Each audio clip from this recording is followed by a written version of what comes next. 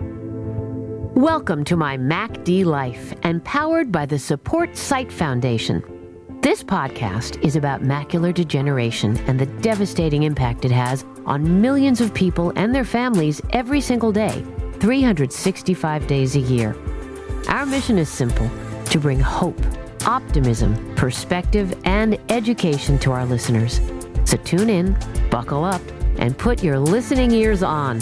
Here are your hosts, Don Prahl and Sean Doyle. Hello, everyone, and welcome to my MACD Life.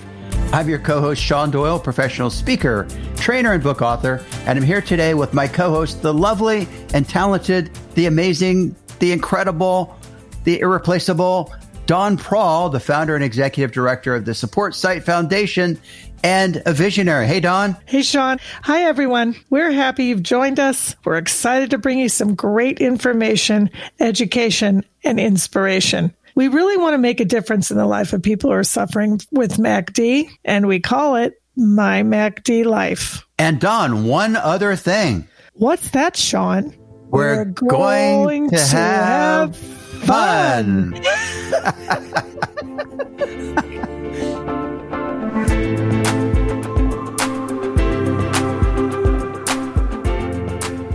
Don, I'm so excited about today's show. You're always excited about every show. I'm always we get a great show. That's right. I love that about you. Well, thank you. I love that about you, too. We're very excitable people, but for a reason. We've got a mission. That's right. That's right. And you know who the guest is today? A very special guest. Incredible person. Smart. Genius. Visionary. Remember who today's guest is on today's show, Don? I really didn't look at the list, Sean. Who is it? It's Don Prahl. Oh, Sean. Oh, cut it out. Come on. She's a visionary. She's a genius. She's the founder. Sean. Really? Anyway, in all seriousness, I think people get a lot out of your interview, talking about your story, how you founded the Support Sight Foundation, and I think they'll really get a lot of it. And of course, our buddies from Vispero will be stopping by to talk about some incredible technology, almost like science fiction, but it's today that people can use to really help with their macular degeneration. Let's roll it. All right. Support for today's My MACD Life podcast comes from Healthy Vision Association, Novartis, Vispero, Centric Bank, and Hinkelstein and Associates. Sean, this is that time in the episode or the show where we talk about what we've been thinking about. And, it's our favorite time together, right? Sure is. Absolutely. Yeah. I'm sure this is a topic that our audience and people out there think a lot about, and that is eating food. Oh, yes. Yeah. With the holidays, we're in the middle of everything, and, it's always overindulgence. And so I was thinking about this the other day that, diet and healthy eating is really critical to living with macular degeneration. There are all kinds of foods that are eye healthy. Yeah, and I think that's something that people often don't think about. It seems like everywhere you go in a holiday, there's food everywhere. So what are some things maybe, Dawn, people should have more in their nutritional plan for eye health? Well, I think the kind of a general rule is heart healthy is eye healthy. Ah, that's a good one. And it keeps it simple.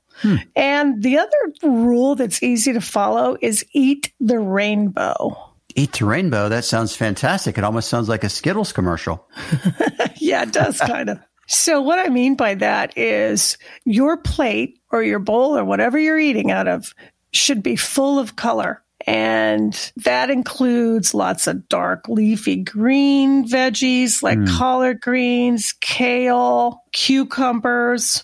It also should have oranges, that's apricots, cantaloupe. That's got lots of beta carotene, strawberries. But what a great tool. I mean, it's so simple just to say, to have lots of color on my plate. I mean, that makes it so much easier than having to make it complicated. So I like that idea. Yeah. And, a lot of people know, it's just a well-known fact now about omega-3s. And omega-3s or fish oil, that's essential to eye health, particularly if you have dry macular degeneration. And really the only thing you can do right now, because there's no treatments out there, and of course, 85% of people have dry MACD. The only thing you can do is, of course, not smoke and exercise, healthy lifestyle, and healthy diet. So, those omega-3s, like not just the supplements, but also the kind of the fatty fish.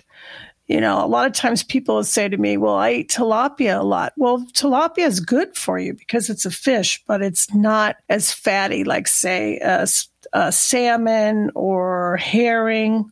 So, if you integrate that into your diet 2 or 3 times a week, it's really good for your macular degeneration and for your eyes and your overall health. So a question that I would then immediately have is, where do people go to find out about the right kind of diet to follow for healthy vision?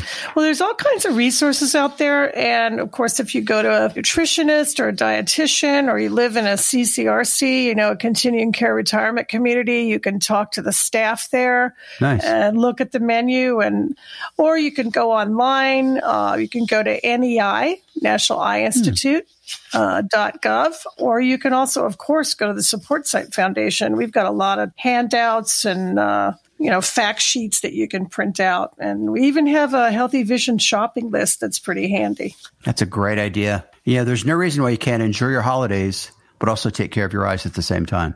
Absolutely. And you can do that year round. And it's good. Absolutely. These are good habits to get into, right? Yeah, absolutely.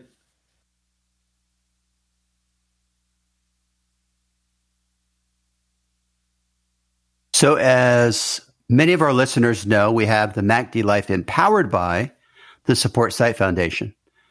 But I think what's important for our listeners to also understand is the Support Sight Foundation has a founder and an executive director. And so I thought people would like to know a lot more about the Support Sight Foundation and what it's all about. So today I have the privilege, the pleasure to interview my co-host, Don Prahl, who is also the executive director and the founder of the Support Sight Foundation. So Don, for our listeners who don't know, tell folks, what is the Support Sight Foundation and what's it all about? Hi, Sean. It's always good to be with you. Good to be with you, my co-host and now interviewee, which, by the way, I know I had to twist your arm to do this, but this is really important, Don, for people to understand about you and about the Support Sight Foundation. Well, thank you. The Support Sight Foundation, or TSSF, is a 501c3 public charity whose mission is to save sight for millions of people who suffer from macular degeneration. That's kind of in a nutshell. And we do that through, in a couple ways. We do that through patient education programs. Mm-hmm. We accomplish our mission through patient advocacy. And we also fund critical research to find new treatments and eventually a cure for MACD. We are laser focused on macular degeneration. We don't do anything else. We don't do glaucoma. We don't do diabetic retinopathy. Not that those diseases of the eye are not really, really important, but other organizations focus on those. And that's what makes us different. We solely focused. We have a track record of being effective. We have a constituency. By and large, the majority of them either have macular degeneration, have a loved one who had macular degeneration, or are in some way connected to the disease, because it is 1 in 4 people. 1 in 4. That's right. Over the age of 65 have some degree of, or some stage of macular degeneration. So it's that huge and it's that real. And I guess I was surprised when I first got into this topic about how many people are affected. We're talking about millions of people and their families. I think it's much larger than a lot of people realize. It is. My mantra has always been, Sean, that this disease is bigger than all of us. Yeah. And for the Support Sight Foundation, we don't profess to be the end all be all. We're smarter than that. We know that it's going to take a village, as they say, or, a lot more than what we can do. But we are unabashed in our capacity to lead the way because somebody has to. And we're very boutique about it. There's lots of other organizations out there. Those are my peers, quite frankly. And, I talk with all of them and they talk with me. I mean, there's relationships out there that are really important in the bigger picture.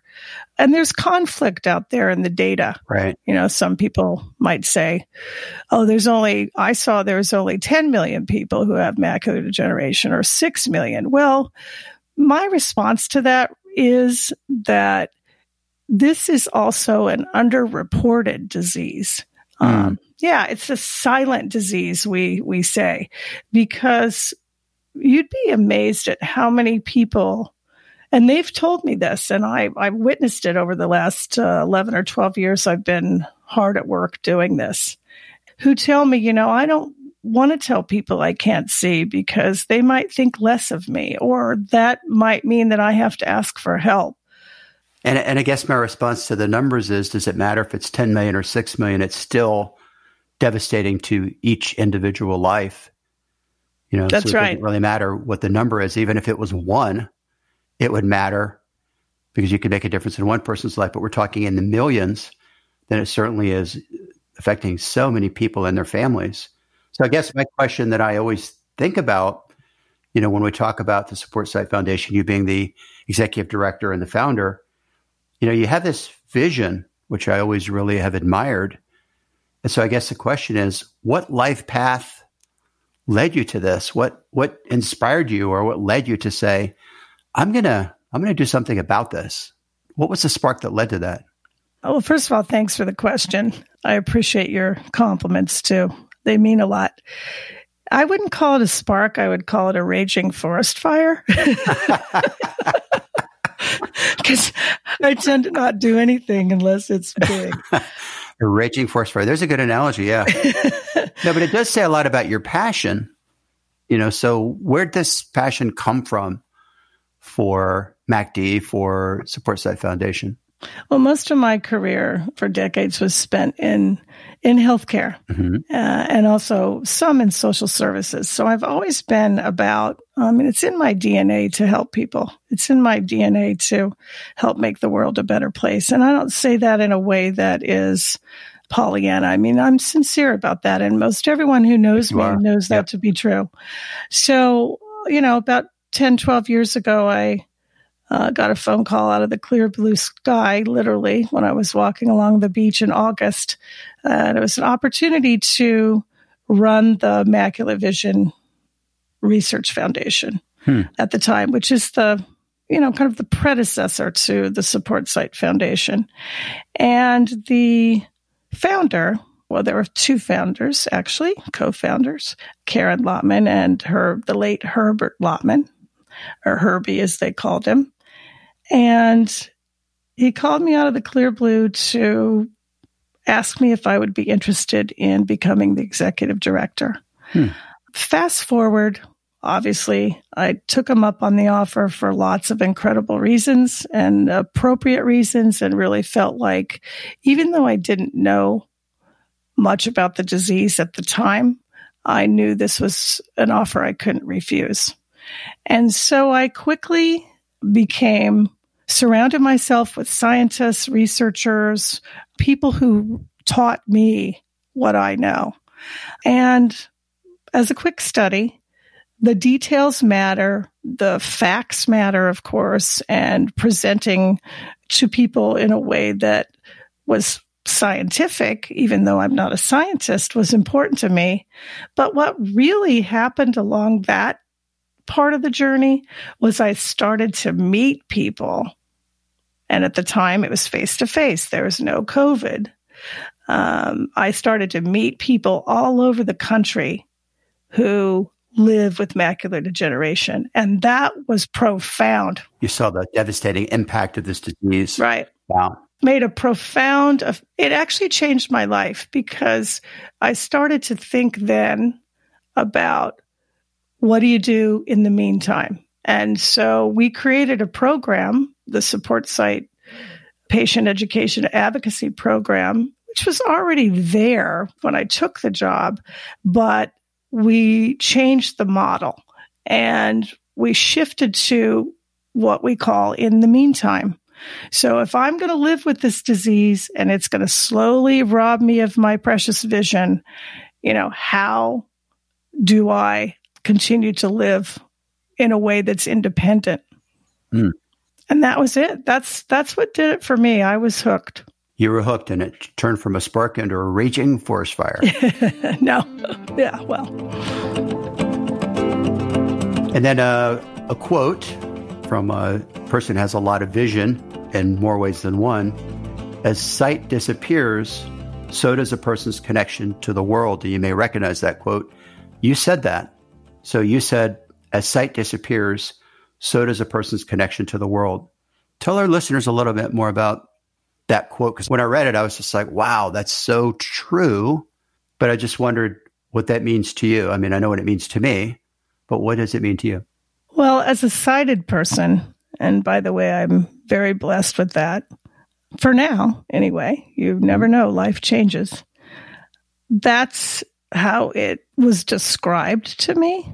That's how, over the course of time, the hundreds of people that I would come in contact with, whether it was on the phone or in emails or face to face, and I would hear people's stories, on a daily basis. And I'm talking about, I still do that. That's my day in the life, as the founder and executive director of the Support Site Foundation. And it's my honor and privilege to be in those conversations because they're really special, each and every one of them.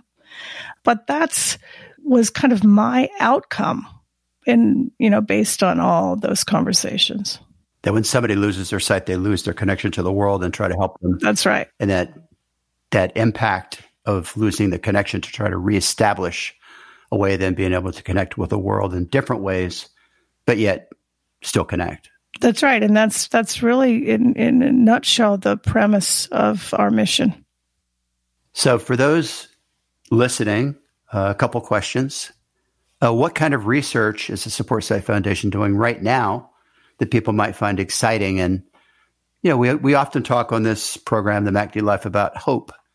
What kind of research are you currently involved with that might give people reason to have hope for either a treatment or a cure for MACD? Well, not being a researcher, I need to, mention that to the audience that, I'm not a medical doctor. I'm not a scientist. I'm a businesswoman. You just play one on TV. That's right. But I know a lot about it. And we're really, really excited about the latest research project that we are funding. And it's related to gene replacement therapy.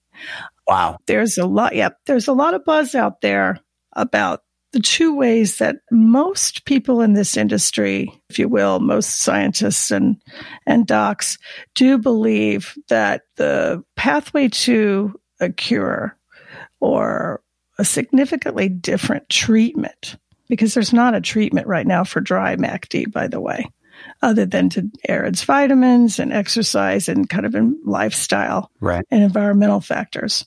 So there's a lot of buzz about gene replacement therapy and also stem cell therapy. So the latest project that the Support Site Foundation funded, and we just announced it, and we're really psyched about it, is a genetic study. And I don't want to get too involved in the, description of the project. It is on the website, supportsite.org, and feel free to visit that, and you'll learn more about the research that we're involved in.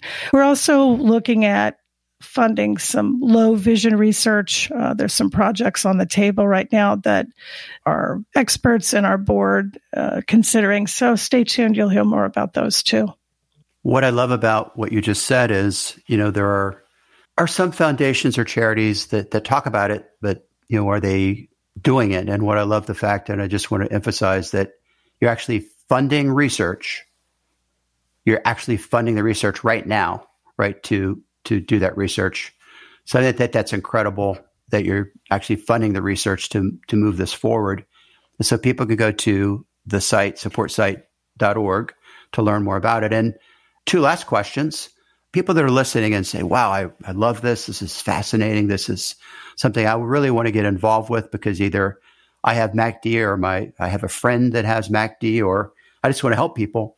How can people get more involved with our mission? Well, the best way to get involved is to go, as you said, to supportsite.org. Supportsite.org. supportsight.org. Or call us at our 800 number. That's right on the site, right? That's on the site. That's right. Yep. And get involved by making a donation. It all adds up. No donation's too small or too big.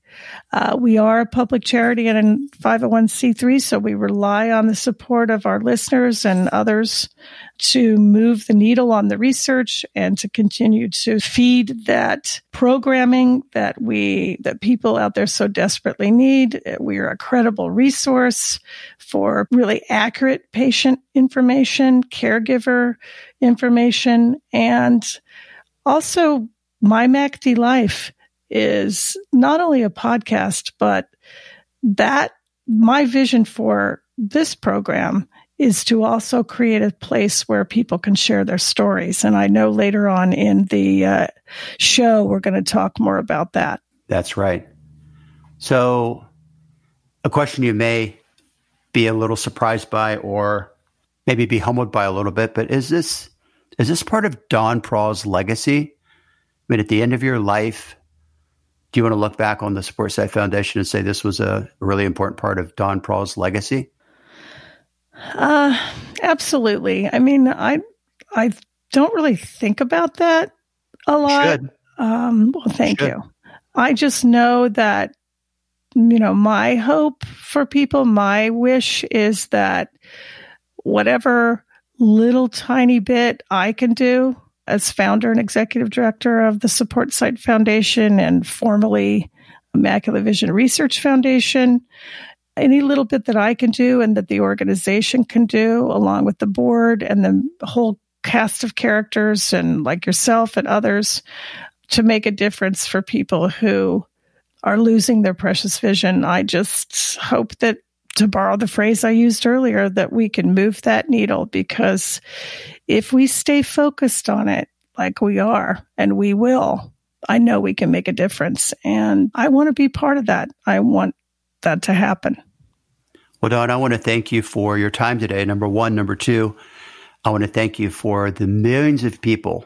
You're having an impact on millions of people's lives. I want to thank you for that. I'd also want to thank you for letting me be part of this, because I'm very honored and privileged to be part of making a difference in people's lives by talking about and educating and research and information about MACD, because you're changing lives, Don Prahl, and we really appreciate that. Thank you, Sean. That means a lot.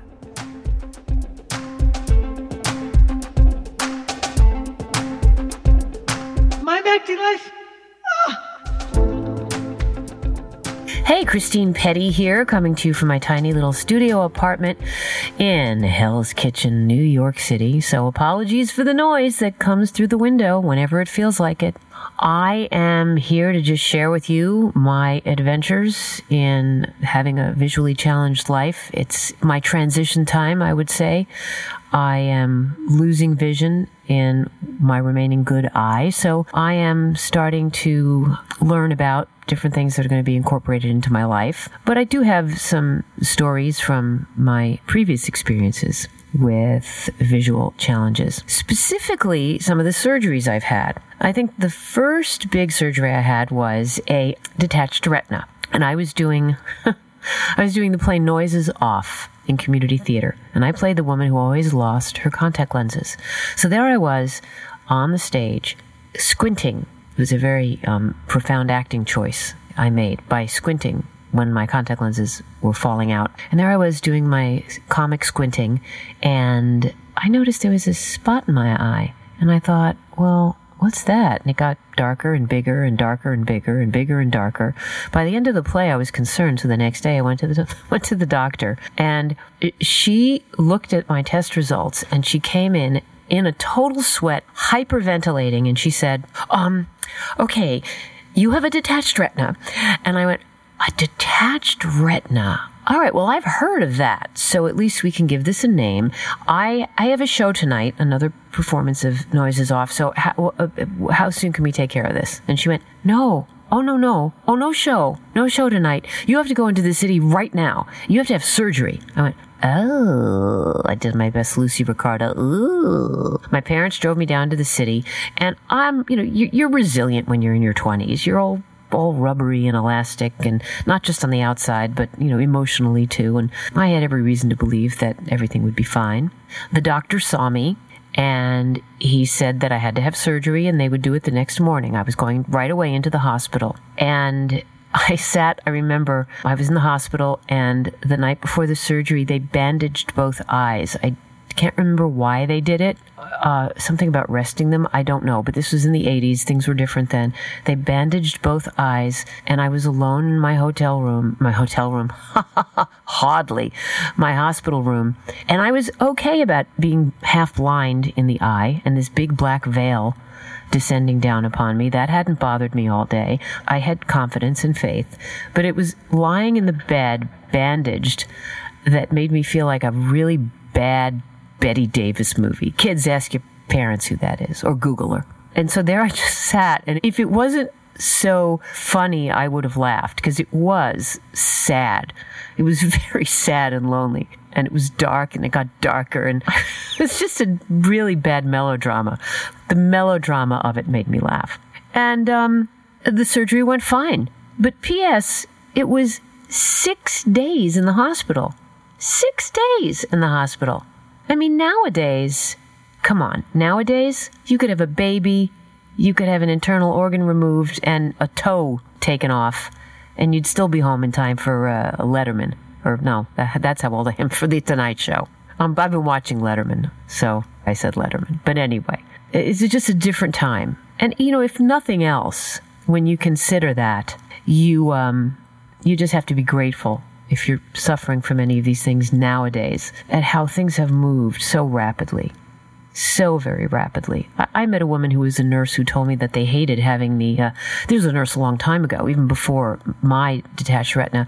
They used to have to lie you in bed with sandbags on either side of your head and make sure you didn't move. And, it evolved to the time when I had my detached retina. And so it was better when I had it. And it's so much better now, because I've had subsequent detached retinas, and I'm here to tell you how much easier and quicker and probably safer it is. And so there's always something to be grateful for, particularly when it comes to these amazing people in medicine and in research who come up with this stuff.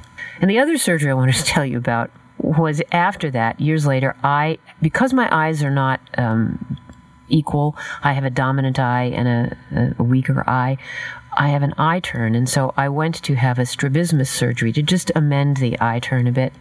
And I went to Dr. Renee Richards, who is very famous for being one of the first transgender transsexuals, having one of the first gender surgeries.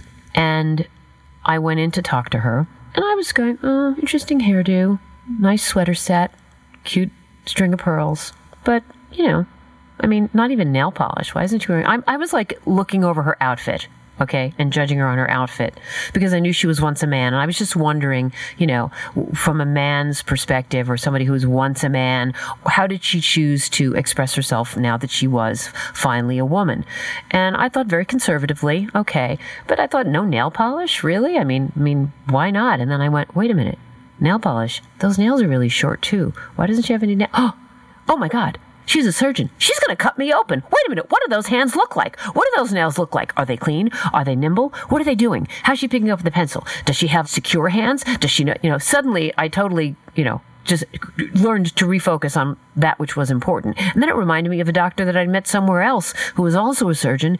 And I thought, wait a minute, he had really big, hulky hands. Could he cut me open properly? So anyway, those are just two of my ridiculous surgery stories. And as we move forward, we're going to talk about all sorts of silly things, important things, emotional things, angry things, you name it. I'm feeling them all as I transition into a life filled with many more visual challenges.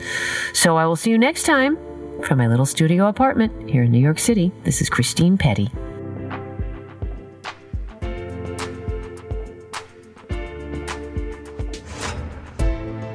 So this next segment of the show is something we call Trivia Town.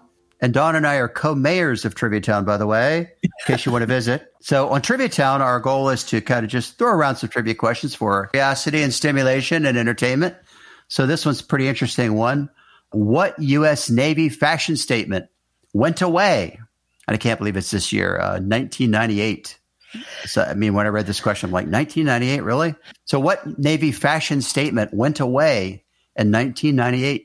I got to tell you, this is an absolute no-brainer because I'm a fashionista and I refuse. Really? Yes, I am. And I refuse to let this go away. In fact, I believe it never goes away. It just takes another breath. The answer is bell bottoms. Bing, bing, bing, bing, bing, bing, bing. Wow. Nice job, Dawn. Very good. Woo-hoo, woohoo. I always thought that sailors looked ridiculous with those giant bell bottoms. I mean, I love bell bottoms, but I just thought sailors looked very odd with these gigantic bell bottoms walking around and those white bell bottoms. Did you ever think that yourself, or did you like the look on the sailor with the bell bottom? I never thought that before, Sean, because, I think, well, my dad was in the Navy, so maybe that's why. Oh, okay. It's part of your life then. That's right. So, sometime this week when you run into a friend or a colleague, you can stump them with this trivia question about a Navy fashion statement that went away in 1998. I'm surprised it went away so late in the game. So that's the story of bell bottoms, I guess, huh? Yeah, I love this trivia, Sean. It's really fun playing it with you, too. I'm getting a kick out of it. It was a lot of fun. Hey, folks. May 2021 be joyful, healthful, peaceful, hopeful, and kindful. That's our mantra. This year, more than ever, we have to come together. We need to love each other more and hate each other less. So here's what we're asking you to do. We couldn't make it easier. Pick up your phone, record yourself saying, May 2021 be joyful, healthful, peaceful, hopeful, and kindful. It's that easy. Post that on all your social media. Share it on all your social media. Hashtag FullHearts2021. This is your chance to be featured on this show. We're active on all social media except for Twitter. Thanks for joining in. Today, the assistive technology, our folks at Vispero are going to be talking about the Ruby family, Sean. The Ruby family. I knew Ruby family when I was a little kid. I don't think that's the family we're talking about, is it? That's the Ruby family? No. These are assistive technology devices. The products. What? Yeah. So what does the Ruby family of products do from our fine sponsors at Vispero, Dawn? Well, they're in a category called portable electronic magnifiers. So there's like 4 models or so. And, a lot of the folks that I talk to have these and they use them for everyday tasks. They're the next step above like a regular basic old fashioned magnifying glass. Wow, that's amazing. And so I guess that tool would be really helpful for things like reading your mail or looking at pictures, right? Well, yeah, you're exactly right. Like you turn them on, they charge up kind of like your smartphone. So they're easy to use. They're real simple and they have, magnification, contrast, everything. So it makes, the simple tasks not so cumbersome. That's phenomenal. I can't wait to hear more about it. Yeah, I think folks are going to learn a lot from the Ruby family, so to speak. There we go.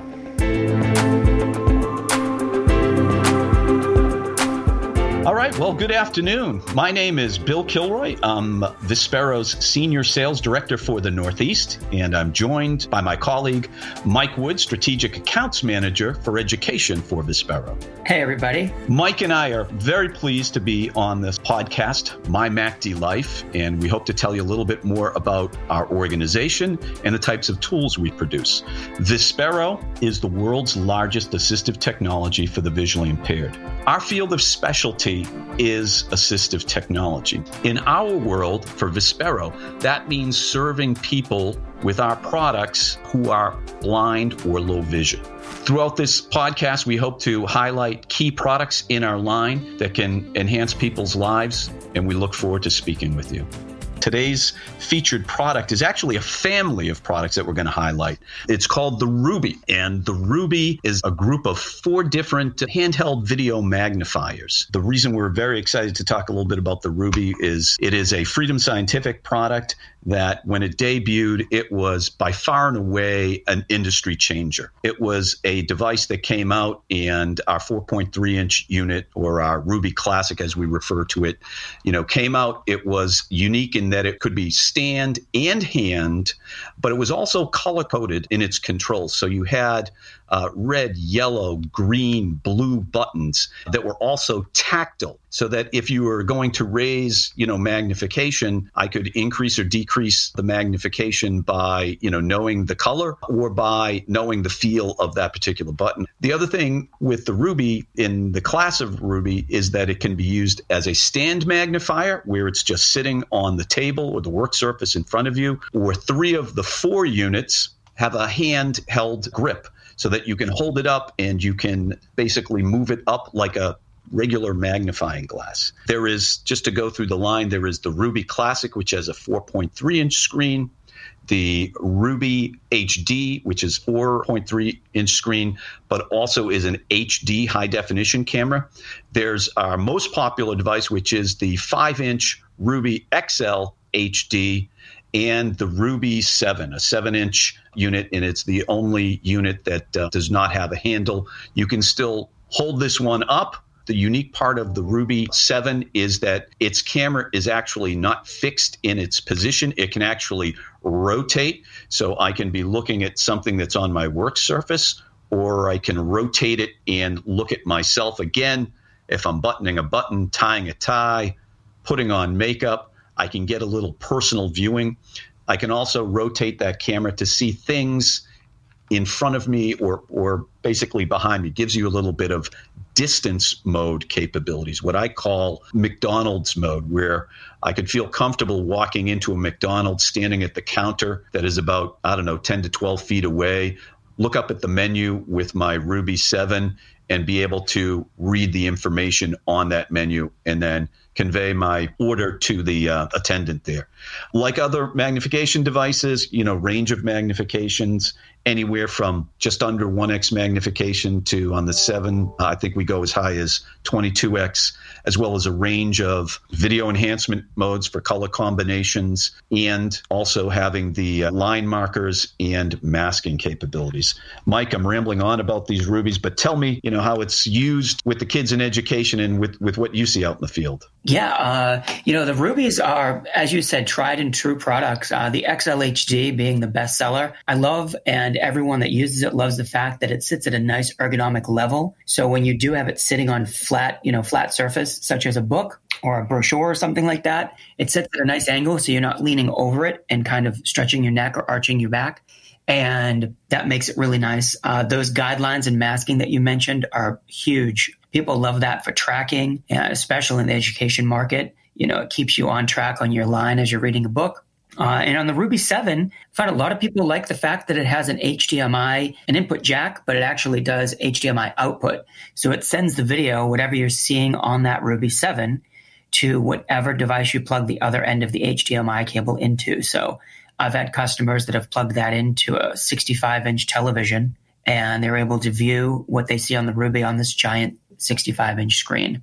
So, they're very versatile, portable. That XL HD fits in a shirt pocket really nicely. And they're just great products. Well, and those are the rubies. What I should also point out, and the rubies are from the Freedom Scientific Division. We have two other divisions, Enhanced Vision and Optelec, that manufacture handheld magnifiers as well. Enhanced Vision does the Pebble line as well as the Amigos.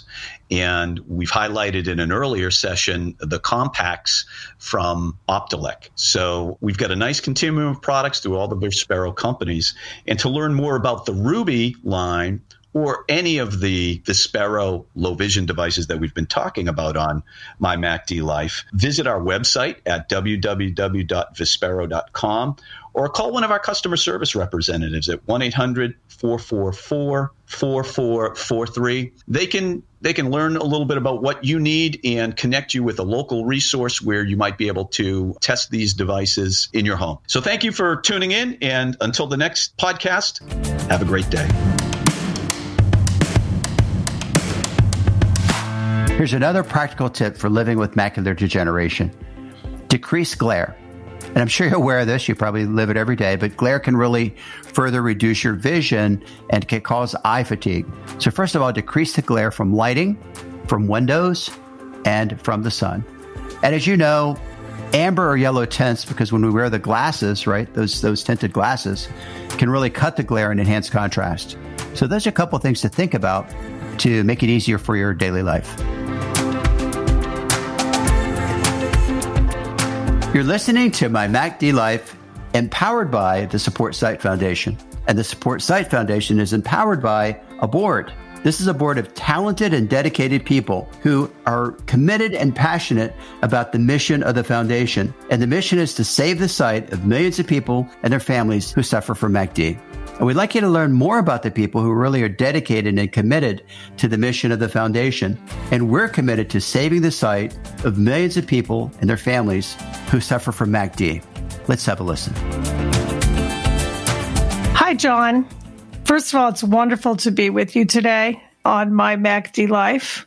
And I just want to start by telling everyone who's listening, and hopefully it's the whole wide world, that we are very grateful, we being the Support Sight Foundation, because My MacD Life podcast is empowered by the Support Sight Foundation. And we are extremely grateful to have you as a board member. And thank you so much for your leadership and for your commitment and dedication to the mission of the foundation and to helping the millions of people out there who are living every day with macular degeneration. Just want to start with that, and thank you for joining us today. I appreciate your kind words, Dawn, and look forward to continuing to support the Support Sight Foundation and moving into the future, hopefully work with you to do very good things. Great. Thanks. So without further ado, how about if we dive right in? I'm thinking today it would be a good thing for folks who are listening to get to know your story. It's a powerful story, and it's best told to others by you. So where I think would be great for you to start is explain to the listeners your visually impaired, your how your life was dramatically changed when you and your family got the news that you were diagnosed with retinitis pigmentosa. And while that's not macular degeneration, which is the focus of the Support Sight Foundation and certainly the topic here, it's also a disease of the retina. So there are many, many similarities in terms of people who live with the vision loss. So why don't you start from the top, so to speak, and tell folks about what it was like to get the news from the doctor. Okay. Thanks, Donna. Let me start by saying when I deal with older folks today, I conveyed to them that the condition I have, retinitis pigmentosa, abbreviated RP, is very similar to macular degeneration in terms of the impact and the way it progresses. So RP is an inherited disease. It's passed from mother to son, and the male child has a 50% chance of getting the disease, at least the genetics that are involved in the family I have. So I have one brother that does not have it. I have my youngest brother has the same condition. And I have a sister, and of course, it does not pass to girls. So I was unusual in that I was diagnosed at an early age at the Massachusetts Eye and Ear Institute, like about 6 years old, because I had some trouble seeing at night. So my mother took me there for an eye exam, and it was a specialty clinic in the Boston area. So I was diagnosed at 6 years old, and this was back in the 50s. And back then, you can imagine, little was known about RP and the limitations it had. So I was like a specimen where I had all kinds of doctors sticking their light into my eyes and making all kinds of comments. And the depressing thing was here I was, a kind of a 6-year-old kid, and the doctors would say, "Oh, you're going to be blind someday, so you need to compensate for that, or you need to figure out what to do." But, at 6 years old, what do you do? What do you think? So you're supposed to be flying kites and doing and playing jacks and all those things that in the 50s that kids did, right? Marbles with your friends. Right. And from my perspective, I had pretty decent central vision. I had very little at the onset night vision and limited peripheral vision. But I sort of didn't let that stop me. So I proceeded through grade school, high school. I played sports.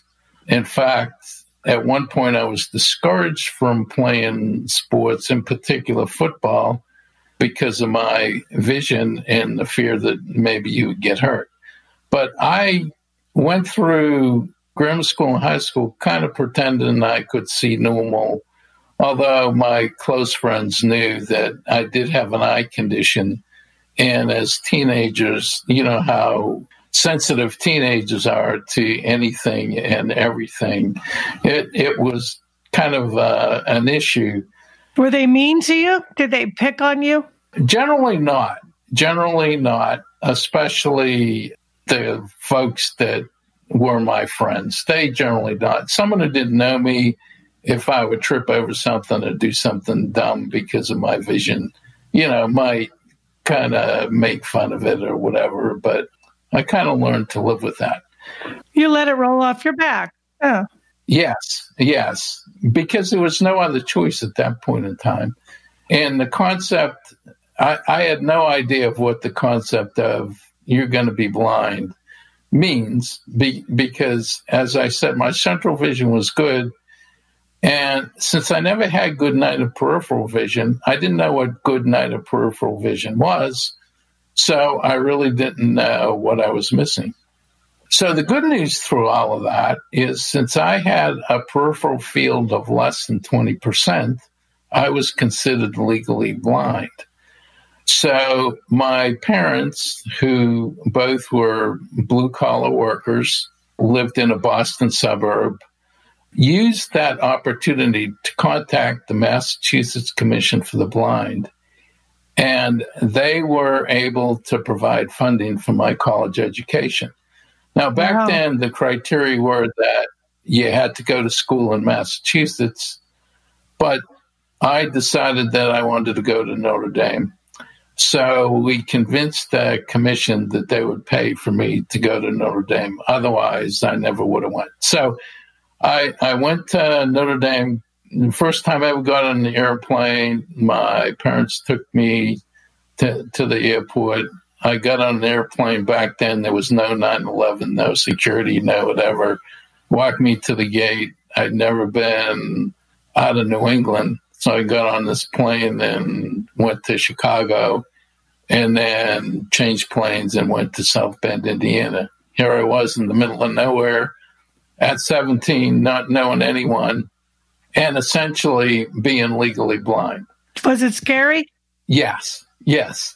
I was probably too naive to think how scary it was, but I survived. Especially the freshman year was the most difficult, just making the adjustment. And on top of that, I was majoring in aeronautical engineering. Oh, is that all? Yeah, it wasn't like I had an easy breezy, set of classes. So anyway, made it through, graduated, decided to stay and get my master's degree, which I did at Notre Dame. And I went through the university with no special adaptation for my visual impairment, because back then accessibility and the ADA didn't even exist. So there was no compensation or extra time for tests or anything like that. But I survived. Then I went to work. I got my first job. I worked for a couple of years for the government in Dayton, Ohio, as an engineer designing material handling systems. Decided I couldn't be a government employee for the rest of my life. What was your vision like at that time? Was it changing rapidly, or had it kind of stabilized, or did you just kind of ignore it and just, get through it? So back then it was stable from the standpoint that it wasn't very good, but it was stable. So my corrected vision was about 20/50, 20/70. And my night vision was very poor, but with enough lights around campus, I could manage, to get around without killing myself.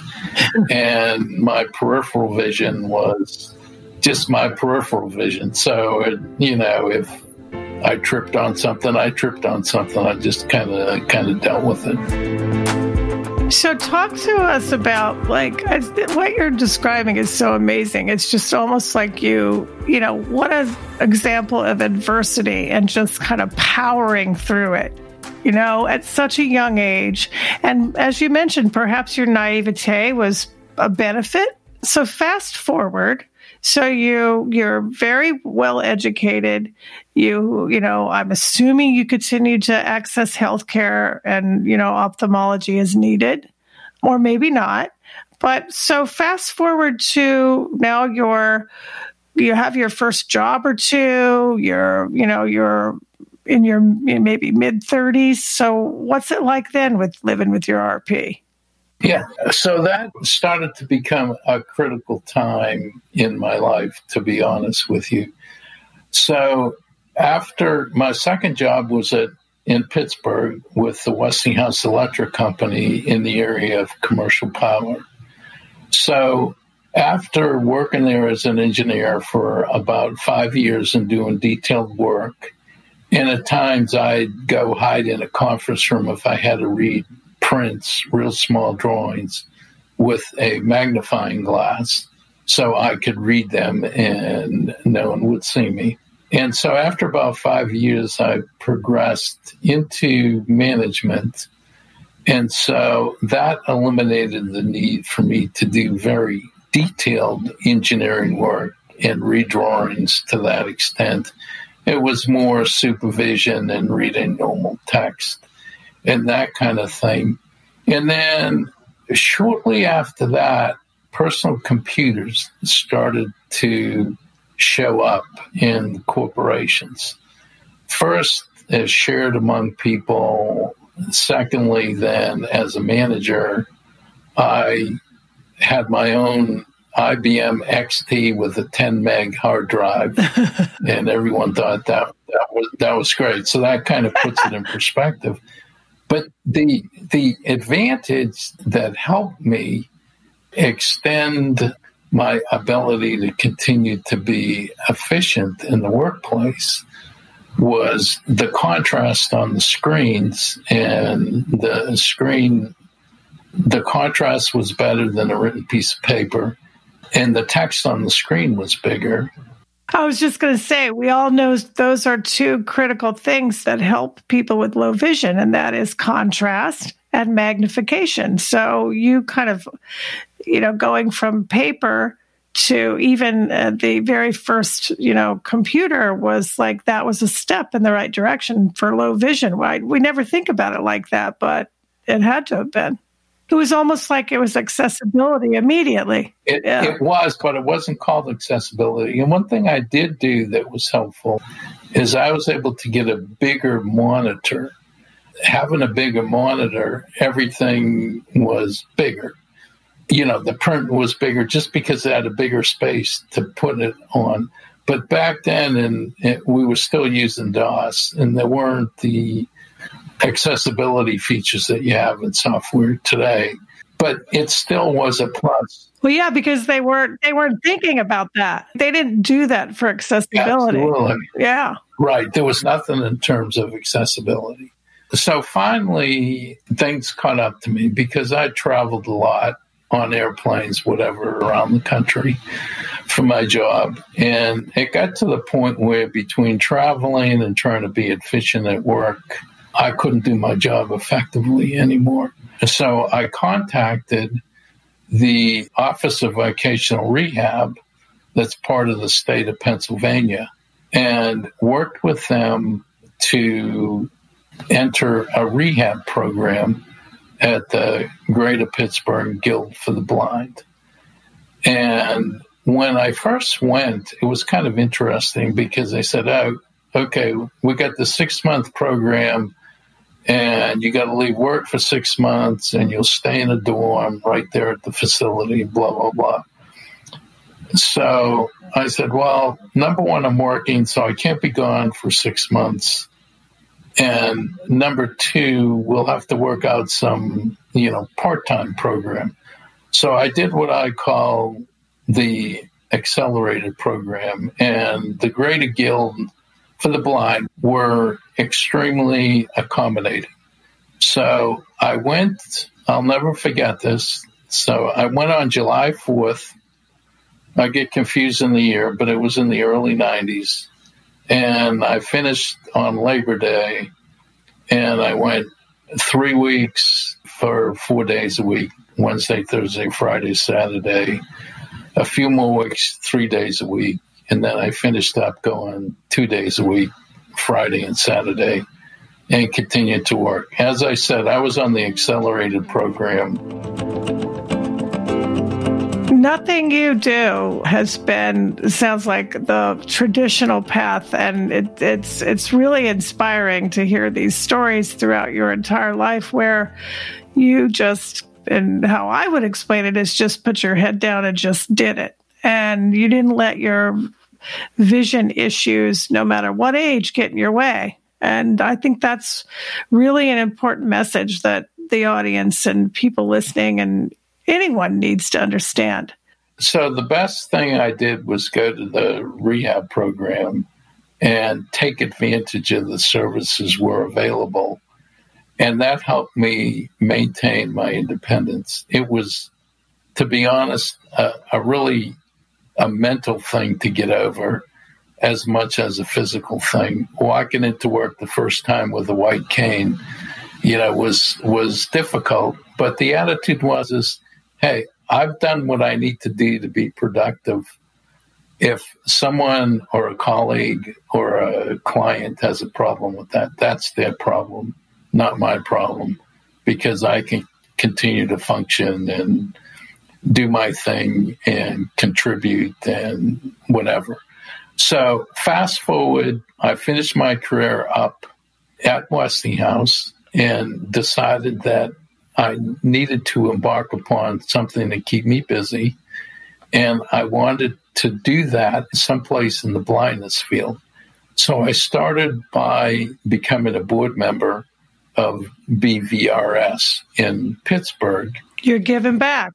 Right, exactly. And I felt I had a lot to give back, having, one, experienced it, and two, having gone through the corporate world, corporate management ladder, and left as a vice president of engineering.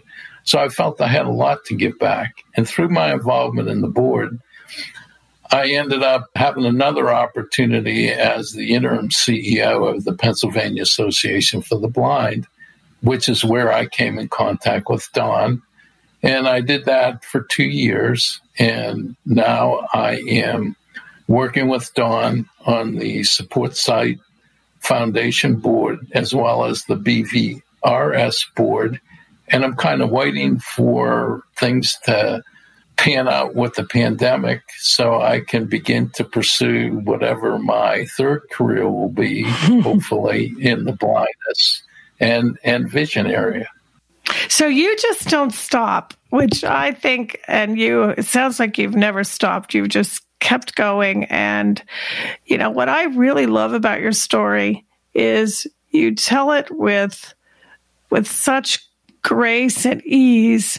And, if people did not know that this was your struggle, I'm going to call it, you certainly don't act like or have lived your life as if it's a struggle. It's just part of your life. And I think that's a really important message to convey to people who maybe have just been diagnosed with macular degeneration or low vision, and that not to let it get the best of you, no matter what your age. Would you agree with that?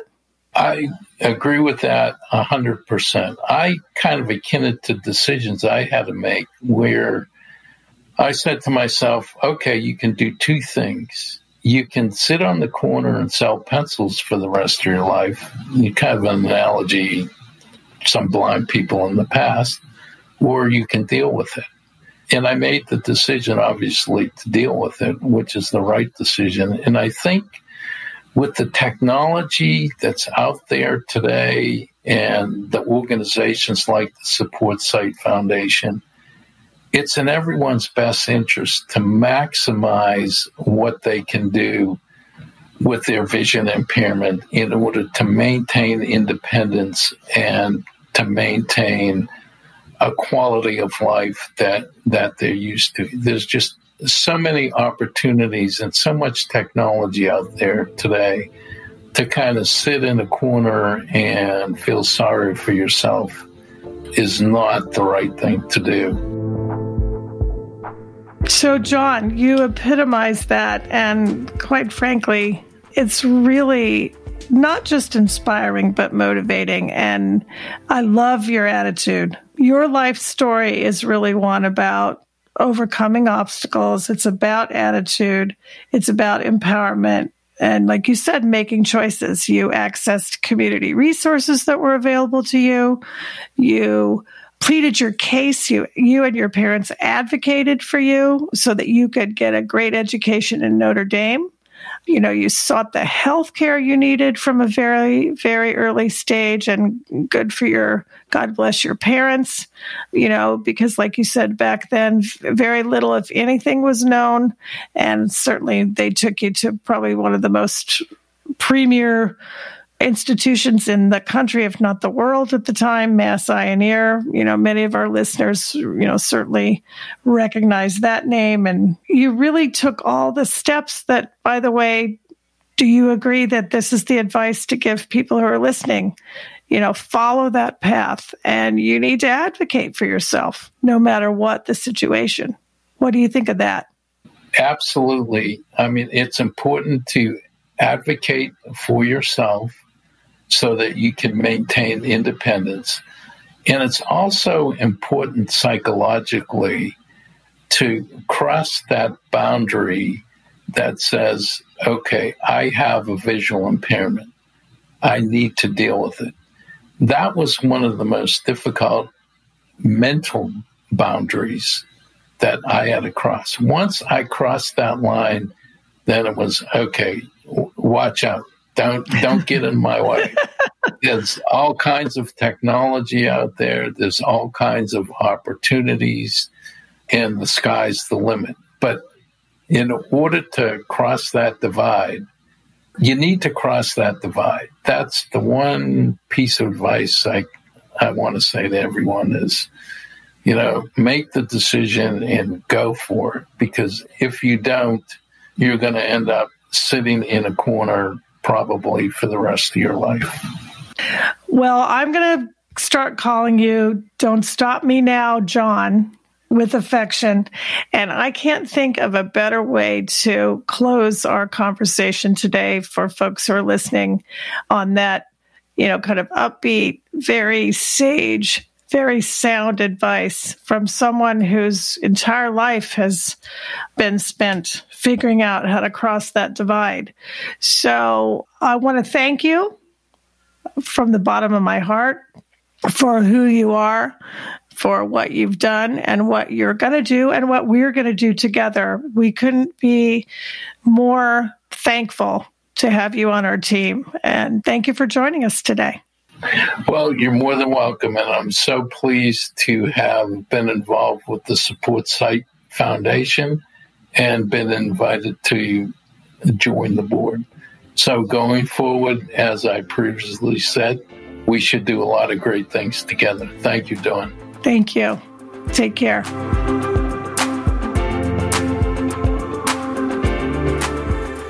Hey, everyone. Thank you so much for spending time with us today. We're really glad you're here. Please come back. May 2021 be joyful, healthful, peaceful, hopeful, and kindful. Yeah, and it's definitely a privilege and a pleasure. And remember, for more information, please go to mymacdlife.org. We have all sorts of resources and info there for patients who have MACD and their families. And remember to join us next time on My MACD Life. This program is empowered by the Support Site Foundation. The Support Site Foundation mission is to save sight for millions of people who suffer from age-related macular degeneration, AMD, and lose their precious vision. As a 501c3 public charity, our goal is to provide patient education and access to low vision resources to help individuals, families, and caregivers whose lives are severely impacted by AMD. We place a high priority on connecting with people, their families, and loved ones who live with the daily struggle of impaired vision. The Support Site Foundation funds innovative research projects conducted by the top scientists in the field who are on a path to discover effective new tools, technology, and treatments for people like you with vision loss. The Support Site Foundation, supportsight.org, supportsight.org, or call us at 888-681-8773 and connect with us on social media. Thank you.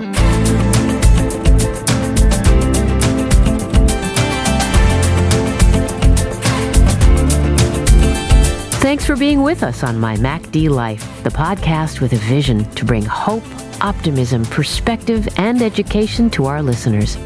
For more information and many great, incredible resources, visit mymacdlife.org. This program is supported by amazing listeners like you. During the season of giving, please consider a donation to keep our mission moving forward. Remember to subscribe to this podcast on iTunes or wherever you get your podcasts. Until next time, keep living with hope.